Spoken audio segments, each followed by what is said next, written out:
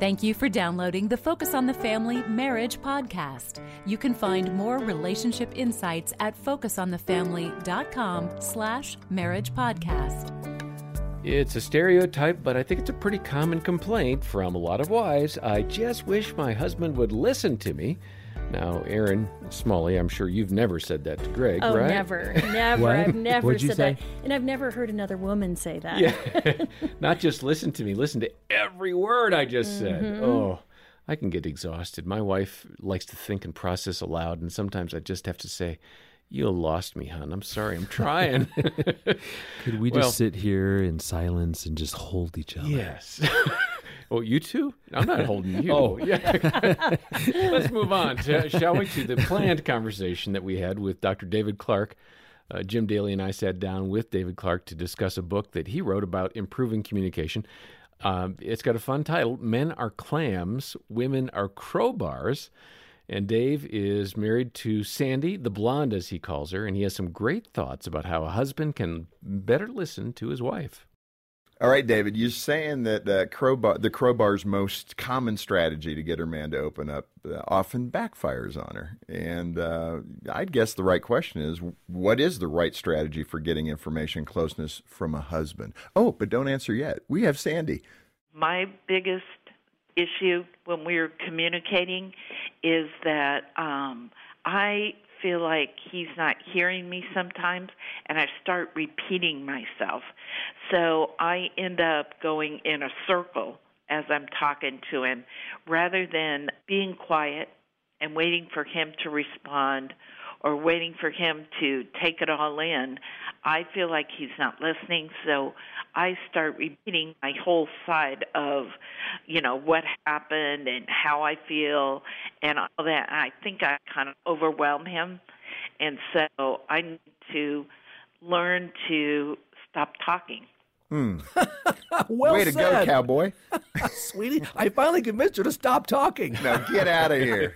Not really. There are those moments, though, where it sort of feels like, haven't I heard this already before? I mean, my wife will be repeating something, right, and she's doing that because you're not listening, or she thinks you're not listening. They need to have that connection, that response. Now, what's going to happen is as they repeat, you'll get frustrated, you'll zone out, you'll look away, and then she's upset about that, which is not good. And it's not good to say, you've already told me that. What's the point? No.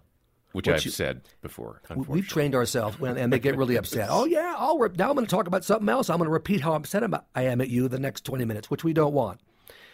Interrupt and talking about the process when you're actually in conversation is a winner.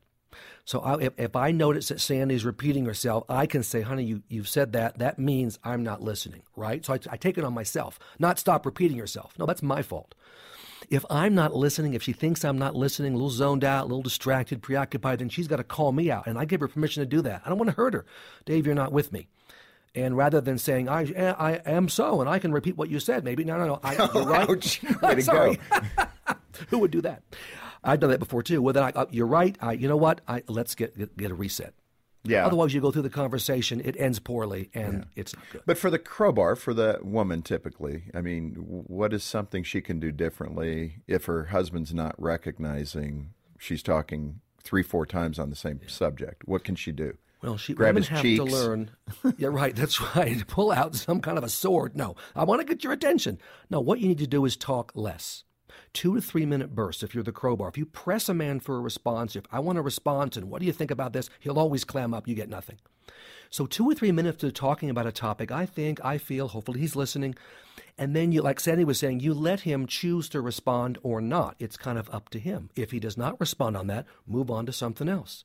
You've got plenty of material. You can move on to something else. But that can be frustrating. Well, it can be. And that's why the clam has got to respond to some topics. 25% of the time, we need to have a response, maybe 30% of the topic she brings. But she's got to know it's not going to be every single topic. If he's not that interested, if it doesn't spark something in him, let it go, move on to something else.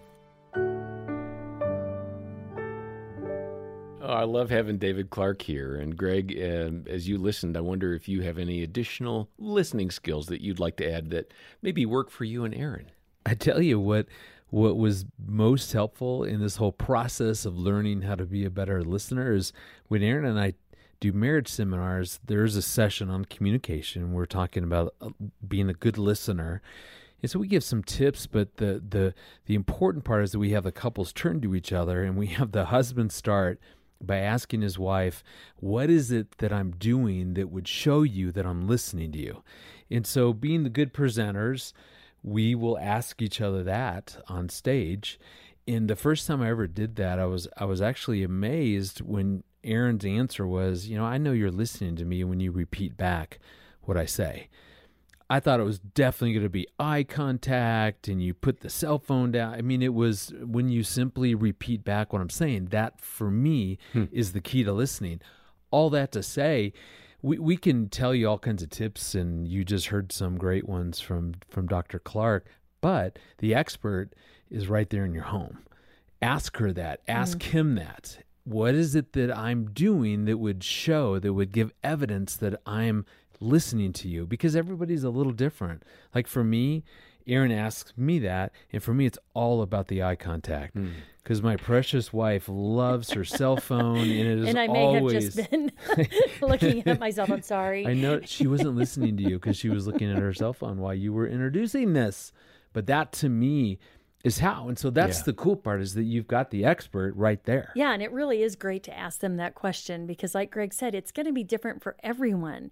And I remember when we first started asking that question at the seminars, I thought, well, that's pretty, straightforward. But really, it's not. It's different for everyone. And I definitely know Greg is listening when he's repeating back and like making sense of what I'm saying instead of or or, that there's actual conversation going on. But I also have the opportunity to be careful about not overwhelming him with my words, not starting a conversation when he's in the middle of something, when he's watching a football game, asking if this is a good time to have a conversation. So there's things that as wives that we can be doing as well to influence the conversation and where we're more likely to have a good listener. Okay, so for the husband who's thinking, this is harder than it sounds, I don't know. I mean, give some permission here, Aaron. Is it okay for me to say to my wife, if you would pause right there, because I can only feedback so much, right? Absolutely. A wife would accept that, okay? Well, it depends on how you say it. Yes. However, yes. This is what I tell my couples, is that you have the opportunity to watch your audience. And so if your listener is checking out and not paying attention and you can see it, well, maybe pausing and asking him, what have you heard me say? And don't say, are you still listening to me? Right? That may cause some defensiveness. Yes. And as a husband, you probably don't want to say, as you're bloviating, it's really hard to track what you're saying. Probably wouldn't go that direction either. However, bloviating is one of my favorite words, but I encourage, like, if you are beginning to be lost in the conversation, let your spouse know. You're even touching his arm as you're saying this, so that's good. Let your spouse know, this is important to me, and I want to be able to hear you, but I'm getting lost here. Can you stop for a minute, make sure I'm hearing what you're saying? And I tell you, to the wives, I would say the best thing that you can do for your husband is to tell him what is it that you're wanting in this moment. Because we automatically jump to solving problems. Fix it. Yeah. Right. So when Aaron says, hey, I'm going to share something, but all I need you to do is listen, just care. I don't need a solution. Then it frames then how I can be successful. And that's huge as a guy. And there's times that she goes, hey, something's going on. Can you help me fix this? I mean, after I pick myself up off the ground because I'm like, this is the greatest thing ever. Then we can do that. So help us. Like, tell us what it is that you want. Don't play That's the game that some people do, which is like, I shouldn't have to tell you. Yeah, you should know. Yeah. Well, you should know, John, that it's time for you to wrap up. Oftentimes I know, but it's like I can't say I know because, you know. Anyway. So we want to help you improve the communication in your marriage. And certainly Dr. David Clark is one of those people that has a lot of great ideas. His book, Men Are Clams, Women Are Crowbars, is our offer today if you can make a generous gift of any amount to support the work of Focus on the Family. And then we do have our free marriage assessment, which you can take at the website, which covers a lot of different aspects of your relationship. And very quickly, we'll help you understand where you're doing well, and you can kind of celebrate those, and then some places to improve on. Visit focusonthefamily.com/marriage podcast to make a donation, take that marriage assessment, or find out more about that book. Dr. Clark joins us next time for more about communicating with your spouse. And for now, on behalf of the Smalleys and the entire team here, I'm John Fuller, and thanks for listening to the Focus on the Family Marriage Podcast.